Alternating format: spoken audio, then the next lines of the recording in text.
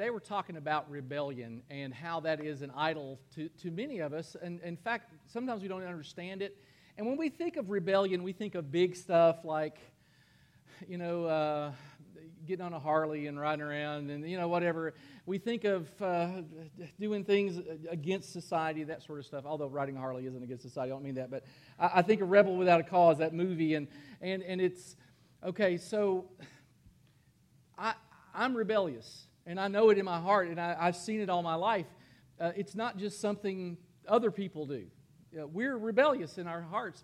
When I went to college out of high school, so I was 18 years old, we went to Liberty University. I went with 6 of my friends from my home church, so there were 7 of us there, and that knew one another. A lot of us there, but there were 7 of us that knew each other. And Liberty University used to have, and I don't know what they have now, but they had a ton of rules, and the rules were something like this. You had to wear a shirt and a tie and not blue jeans to class. You could only wear blue. This is college, by the way. You could only wear blue jeans on Saturday. Church attendance and chapel, everyday chapel, was mandatory. They would check it. They did room checks every day. You had to make your bed up every day. You want to know how you get out of that? You sleep on top of the covers. And that's the whole thing. I mean, it was like, okay, what's the rule? How do I break it? What's the rule? How do I get around it? There was a rule about how long your hair could be. It had to be over your ears and off your collar. That was the rule. And so just to be a little bit rebellious, I let it grow over my ear and I tucked it behind, because nobody's the boss of me. Ain't nobody telling me what to do. And that was just, it was like really, really stupid stuff. And we heard about other universities that were more strict. We heard about Tennessee Temple. We heard about Bob Jones. We heard about these. We thought they were just a myth. There's nothing that could be worse than this. And as dumb as those little rules breaking, it was like my first semester, my job was, how many rules can I break and not get caught? That was kind of how I looked at it. And so I understand rebellion. Now, there's a verse, and Jesus said there's truth, and you can know the truth, and there's a source of truth. And He said, I'm the way, the truth, and the life, and no one comes to the Father except through me. And Jesus said, you don't have to live in rebellion. There is truth, and Jesus is the source of truth. But the truth is, rebellion is in our genes. Look at what it says. We looked at this verse 2-3 weeks ago. Genesis 3:1. This is Satan tempting Eve, and he says to the woman, did God really say you must not eat from any tree in the garden? By the way, that's not exactly what God said. There was a certain tree. But you notice how Satan whispers in our ears, hey, does God really have your best interest at heart? Can you really trust Him? Because that's what rebellion is. Rebellion is saying, I don't really trust the authority. In fact, the definition of rebellion is an opposition to authority. In this case, it's the opposition to God's authority. Now, look at Eve's response. God had said, don't eat of this particular tree. Satan said, did he say you can't eat from any tree? And she says, we may eat fruit from the trees in the garden, but God said, you must not eat fruit from the tree that is in the middle of the garden, and you must not touch it. God didn't say that, by the way. Or you will die. He didn't say that either. You will not certainly die, the serpent said to the woman, for God knows that when you eat from it, your eyes will be opened, and you'll be like God, knowing good and evil. And then look at what happens. When the woman saw that the fruit of the tree was good for food and pleasing to the eye and also desirable for gaining wisdom, she took some of it and ate it, and she also gave some to her husband who was with her, and he ate it. And I mean, the truth of the matter is, rebellion started with Eve. Really, it's Eve's fault. We have to just admit. But here's what Romans says about that. When Adam sinned, not when Eve sinned, when Adam sinned, sin entered the entire human race. Adam's sin brought death, so death spread to everyone, for everyone sinned. And you see it, you see rebellion every place. I was at Lowe's yesterday, and I was getting a couple things. I was heading to the checkout line, and there was a kid, I don't know how old he was, 6 or 7, and he was yelling at his dad because his dad wouldn't buy him a bucket. What's a 7-year-old need with a bucket? I mean, you got to think about it.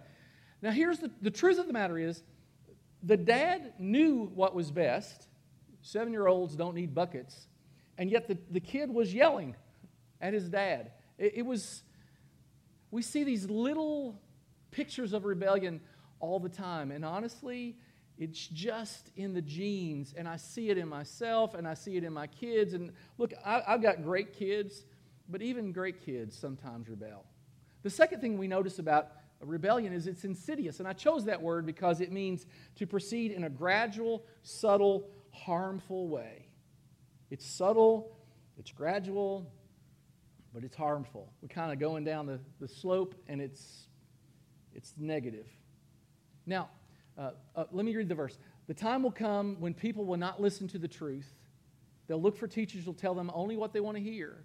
They'll not listen to the truth. Instead, they'll listen to the stories made up by men. And see, when we're in the middle of rebellion, what we want somebody to say is, your rebellion is okay with God. And we want to find somebody, maybe a religious authority of some sort, that will say, your rebellion is okay with God. Because we don't really want to think we're rebellious. We would just like God to endorse our rebellion. And sometimes we're in rebellion and we don't even know it. Let me tell you the story about this guy named Christopher Viatafa. It's this guy right here, Christopher Viatafa. He was doing something called ego surfing. That's when you get online and you put your name in and you see what people are saying about you, right? Now, you can only do this if your name is Viatafa. If your name is Chris Roberts, there's about 1 billion Chris Robertses, so really this does no good. Mark King, are you in here? Mark, I mean, how many Mark Kings are there? 1 billion? There's a lot of Mark Kings. But Vlad Sabo, Vlad could do it, and how many of there are you? One? There's 2. Is there 2? Are there 2? Who else would name their kid that? No. Oh, so that's awesome. So it's called ego surfing. And so this guy was ego surfing, and he found himself on Northern California's most wanted list. I mean, can you imagine? You're looking up your name, and it's kind of an uncommon name, and there you are. And he had, it's just a minor, he had taken a gun to a party and shot it. And so he didn't think there was anything bad about that. Evidently, there are other people that thought it was not a good idea. So he turned himself in and all that, but he was on this list and didn't know it. And the point is, sometimes we're rebellious and we don't even realize it. It's insidious. It kind of gets, it's like a seed. It's like, I don't know if you noticed this, but our parking lot, there are some cracks in the parking lot. If you haven't noticed, they're out there. Now when you walk out, you'll notice it. And in the cracks, little seeds get in there somehow. And every time it rains, weeds will grow in the cracks. Every time. Without exception. I spray those weeds, and when it rains, guess what? There are more weeds. It's like sin in our lives. So if we let rebellion get a hold of us, it's like seeds in the crack of our hearts. And all of a sudden, it's just there.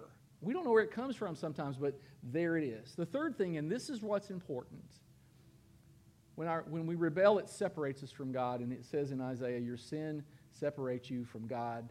The Lord sees your sin and He turns away from you. And that word separate, when I think of separate, when do you really feel the most desperate when you lose something? For me, it's like when I can't find my phone, right? Have you feel that? Like you can't find your phone and you get kind of desperate and you're looking every place you know to look and you can't find it. And then the worst one ever, so I'll say, Miriam, call my phone for me. The worst one ever was, I was on the phone talking to Miriam and said, honey, I got to hang up. I can't find my phone. She should have just let me hang up and find my phone. You know what she did? You know what she had the audacity to do? You mean the phone you're talking on right now? See, that's just not really nice. She shouldn't do that. See, she's got sin. That's what that is. That's rebellion. That's really what it is. But when the verse says that our sin separates us from God, I get the picture in my mind. If you've ever seen the movie Taken with Liam Neeson and his daughter gets taken, as a dad with daughters, don't ever watch that. But I know I've been like it at a store, Target or something, and all of a sudden I look down and I can't find, my daughter, whichever one was with me at the time, and I can't find them. And when they're little, they've wandered somewhere. And it's that feeling of separation. I don't know where she is, and I need to know where she is. I've lost my child. And I get all Liam Neeson on everybody, and I'm looking around running, because that's the feeling of this word. Now, the bottom line is this. We rebel because we don't trust that God has our best interest at heart. We rebel because we don't trust that God has our best interest at heart. And the truth of the matter is, when we trust Him, it eliminates rebellion. Look what it says in Scripture. Trust in the Lord with all your heart.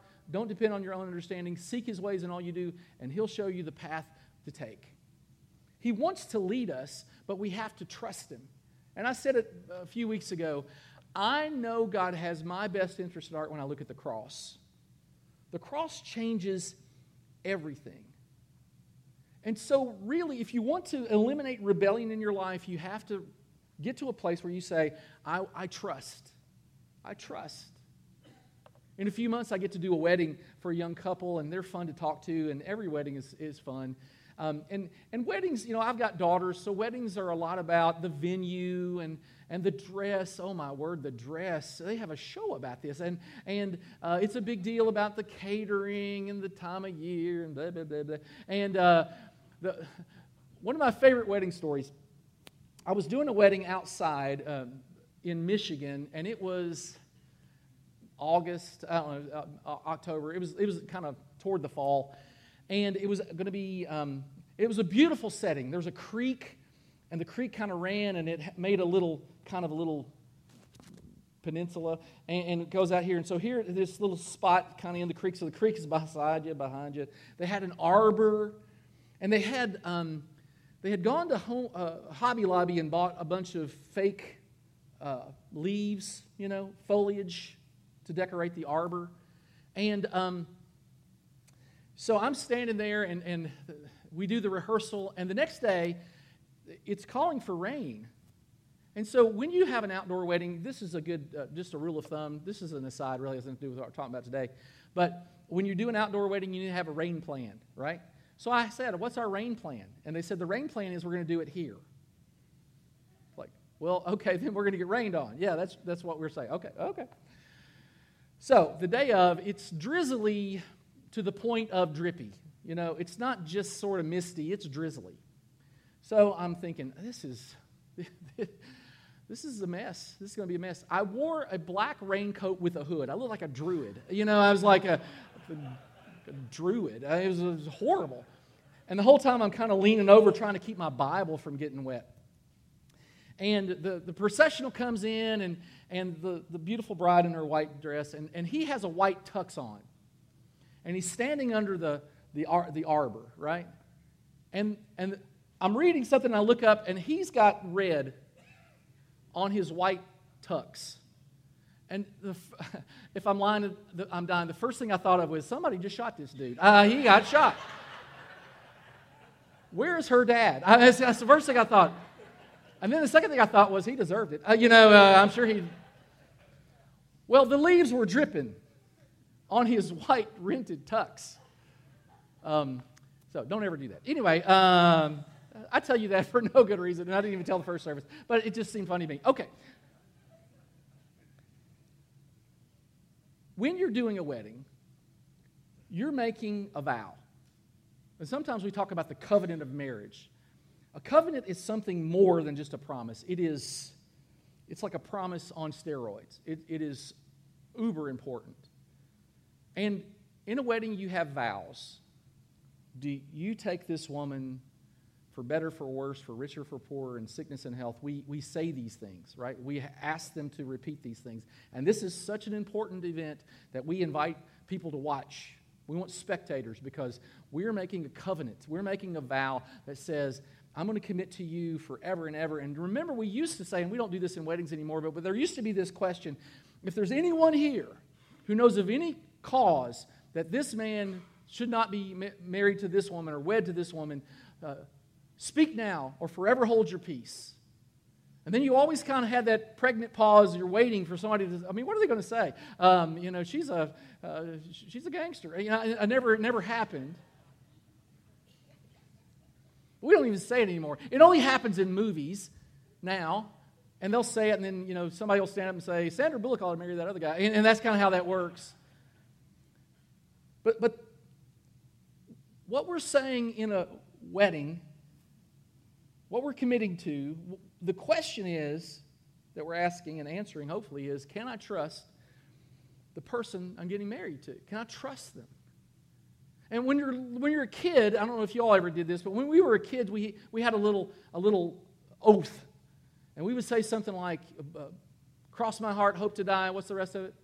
Stick a needle in my eye. How gross is that? I mean, how gruesome. Well, what we were saying is, if we don't keep our commitment, we wish ill upon ourselves. And as a kid, you don't know what you're doing, and we do that sort of thing. But God loves to make an oath, a commitment, a covenant with His people. He loves it. And the first one He ever made a covenant with was a guy named Abram. And look at how this goes down in Genesis 12. The Lord said to Abram, "Go from your country, your people, your father's household to the land I'll show you. And I'll make you into a great nation, and I'll bless you. And I'll bless those who bless you, and I'll curse those who curse you. And all people on earth will be blessed through you." And God is saying to Abram, listen, I've chosen you. You're going to be my guy. And then it's this language of covenant. It's the language of, I'm going to do what I say I'm going to do. Now, look at Abram's response. He says, "Sovereign Lord, how can I know I will gain possession of it?" You know what he's saying? He's saying, how can I know I can trust you? He's asking the trust question. God is asking, it's a big ask. He's asking him to leave his family and his place, and he's asking him to go do something he's never done. He's not even telling him where he's going to go. I mean, God's asking him to do a great deal. It's uncertain. And so Abram says basically, how do I know I can trust you? Now, if I'm sovereign God, and by the way, sovereign means all-knowing, it means all in control. He's saying the right things. He's just asking the wrong question. How can I know I trust you? And if I'm God, God could have responded by saying, well, Abram, how do I know I can trust you? I mean, I'm trustworthy. What I say goes. It always has. It always will. I spoke the world into existence. You can trust me. If I'm God, I'm probably saying, well, Abram, how do I know I can trust you? But God is so patient with us. So he says to him, bring me a heifer, a goat, and a ram, each 3 years old. And Abram brought all these things to him, and they cut them in two and arranged halves opposite each other. And since we don't do this, let me tell you what is going on here. Because this is foreign to us. We don't do this. They would take these animals, and they would split them. They would butcher them, and they would kill them and then split them in half. And they would lay the halves kind of where the blood would run into a ditch. It's gruesome. It's just really gruesome. So they'd cut the calf in half, and then they would cut the ram in half and the goat in half, and they would have these three animals. And if you can picture that, it's really gross to think about. And here they are, and there's this blood running into this ditch. And if you were going to make a covenant, the word literally in Hebrew means to cut the covenant. And where there's that level of commitment, where there's a covenant, there's always blood. And the idea was this. When you were walking the covenant, you would speak openly, I commit to doing this in our agreement. And the other person would say, I agree to do this in our covenant that we're about to make. And they would both walk through the blood as a sign that says, we're committed. And if we don't keep our word, may what happened to these animals happen to us. We don't do anything like that. But that's what they did. It's called an oath of malediction, the oath of malediction. By the way, if you're going, if you see your friends out this week and they say, hey, what happened at church? Because I know people ask you that all the time. What happened at church this week? You say, we learned about the oath of malediction, and they won't even know what you're talking about. You can really impress them. So you should do that. But all it means is we're making this covenant, and we're wishing upon ourselves ill if we don't keep our word. And so God says to Abram, we're going to make this covenant walk. We're going to cut the covenants. And like I say, the only time you ever hear half calf is when you go to Starbucks, and it's not the same thing. And so here we are. It's funny. I'm sorry. I don't care who you are. That's good stuff. And they cut the covenants, and both parties would walk through, except in this case, that's not what happened. Now, they had other gods that they prayed to in that time. Not Abram, but other people would pray to gods. And there was always this idea that if I make a sacrifice, this God owes me. And so if you made a sacrifice to Ares, he was the god of war. And so what you were saying is, if I go off to war, Mr. Ares, God Ares, I want you to give me success. Or if you gave an offering to Artemis, she was the goddess of fertility, you were saying, I want my wife to be pregnant, or I want my fields to grow, and I'm going to offer this, but then you owe me. And sometimes we pray, we expect that God owes us. We kind of act like God owes us. You all know this story, but you probably heard about the guy that he's praying one morning, he's driving to work, and he said, God, I really want a donut, but I want to make sure that's in your will. So I'm going to drive by the donut shop, and if there is a parking space in front of the donut shop, I know it's your will then to get a donut. And sixth time around, there was a space right in front. And God loves to make a covenant with his people. Now, look what happens next. As the sun was setting, Abram fell into a deep sleep, and a thick and dreadful darkness came over him. And Abram's job, he cut the animals in half, and he laid them in the blood is running into the ditch, and he's waiting for God. And his job is basically to keep all the wild animals away. And so if any wild animals were coming to steal this, by the way, eventually they would take this meat and they would barbecue it and have a big party. But until the covenant was made, you had to make sure nothing interfered with the animals. And then Abram falls into this sleep. And then this really weird thing happens. When the sun had set and darkness had fallen, a smoking fire pot and a blazing torch appeared and passed between the pieces. On that day, the Lord made a covenant, cut a covenant with Abraham. Now, two things I want you to know about this. Fire in Scripture is often, if not always, symbolic of God. You see it all the time. The burning bush with Moses. When Moses delivered the people out of Israel, he led them with a pillar of fire at night. I mean, it's nearly always about God. It's always symbolic of God.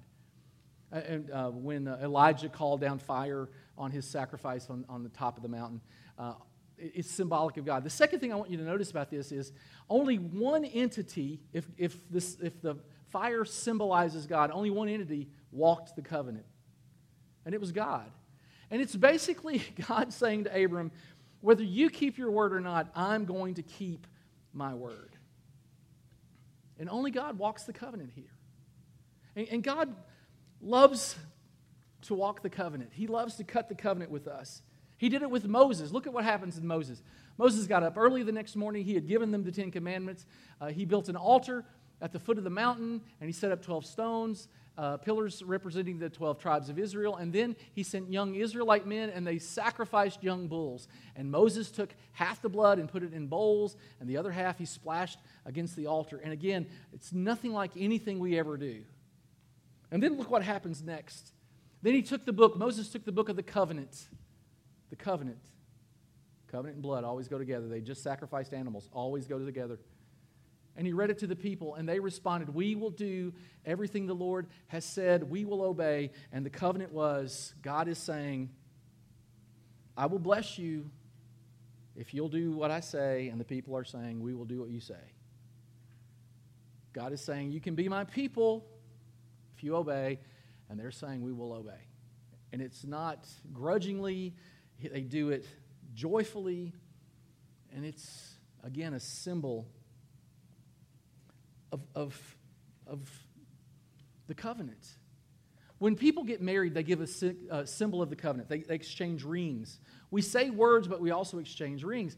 Here, And this is just odd to us because we don't do things like this. It says that Moses took the blood and he sprinkled it on the people. And I was going to do that today for us just to give you a visual. And then I thought, I really like my job. And I don't want to do that because it's really dumb. But we live in a different world than they lived in. Look, those people weren't unaccustomed to seeing animals butchered. I've never seen an animal butchered. I don't know what that looks like. I don't know. They were accustomed to seeing animals sacrificed. They were accustomed to seeing the blood run out of the animal. They were accustomed to this. This is the world in which they lived. And so when Leviticus says this, when Leviticus says the life of every living thing is in the blood, everybody understood it because that's how they lived, just kind of how it was. And we don't live in a world like that. We live in something, there's an author called Charles Taylor, and he says, he calls this the buffered self. We live in a buffered world. We don't see the things that other generations saw. We don't, back in the day when you were born at home and you died at home, that's just how it was. And so a person would be born in a room and they might die in the same room 75 years later, and we didn't take them to hospice or we didn't take them to the hospital. That's where they lived and that's where they died. And life was in the blood, and people kind of understood that. And we forget what a bloody thing life is. Even the giving of birth, if you've ever seen a birth, I'd never seen it till our first child. It's like something out of a science fiction movie. I mean, it is gross, and there's stuff. And then the second or third time, we've had so many kids I don't remember, but one of those children of ours, Miriam decides she's going to have an epidural, and if you've ever seen that deal, they stick a needle in her back, and I remember thinking to myself, wow, that looks painful. And I remember backing up to the wall, and I remember starting to slide down the wall, and I remember the doctor says, you should take a seat, and I did on the floor. Because that's not something I'm used to. And I remember the baby was born, whichever one it was, and Miriam said, is everybody okay? And she said, the doctor said, yes, both your baby and your husband are pinking up quite nicely right now. I remember that.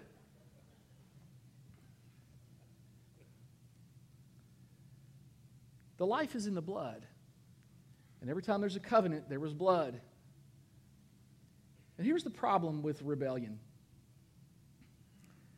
God never didn't do what he said he was going to do. He always did, it's double negative, sorry. God always kept his end of the covenant.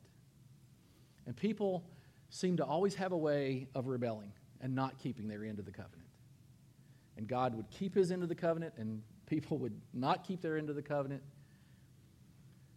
And then God says this in Jeremiah.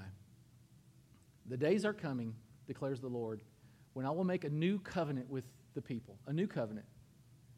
And it will not be like the covenant I made with their ancestors when I took them by the hand to lead them out of Egypt. And I'll just time out just for a second. Are you seeing the imagery here? It's of a father holding his child's hand. I'm not sure there's anything sweeter than a father walking with a child holding her hand, holding his hand. And God is saying, I was like that to you. And then he goes on, though I was a husband to them, they broke the covenant, though I was a husband to them. And the picture that he's saying is, this is of a husband whose wife has been unfaithful. I was like a parent to you. I was like a husband to you. He uses this tender, intimate language. I was like that to you. And then you still rebelled. But there's going to be a new covenant. And the new covenant he's talking about came through his son, Jesus Christ. The other covenants were based on animal sacrifices, on the blood of animals. But then Jesus came. God in flesh. And he offered his life. And God sends his son. And again, the way I know that God has my best interest at heart is the cross. Because when I look at the cross, I say, you know what? He gave everything for me. And he made a covenant. And just like he did with Abram, he walked the covenant. He walked up to Calvary. Bible tells us like a lamb led to slaughter. It was the way Jesus, he walked the covenant. He offered himself for us. So today we're going to take communion. And we should be reminded of the sacrifice that Christ made for us. Moses said, "This is the covenant in the blood." Jesus said, "This is the new covenant in my blood." Covenant and blood always go together. Jesus used the same language that Moses used, except it was a new covenant, and it wasn't just blood, it was his blood. So when we take the bread and when we take the drink, we're reminded of the sacrifice, the covenant that we've made with Christ. He keeps his end of the bargain by forgiving our sins, sacrificing for us. Our end of the bargain is we obey. So today we're going to take communion together.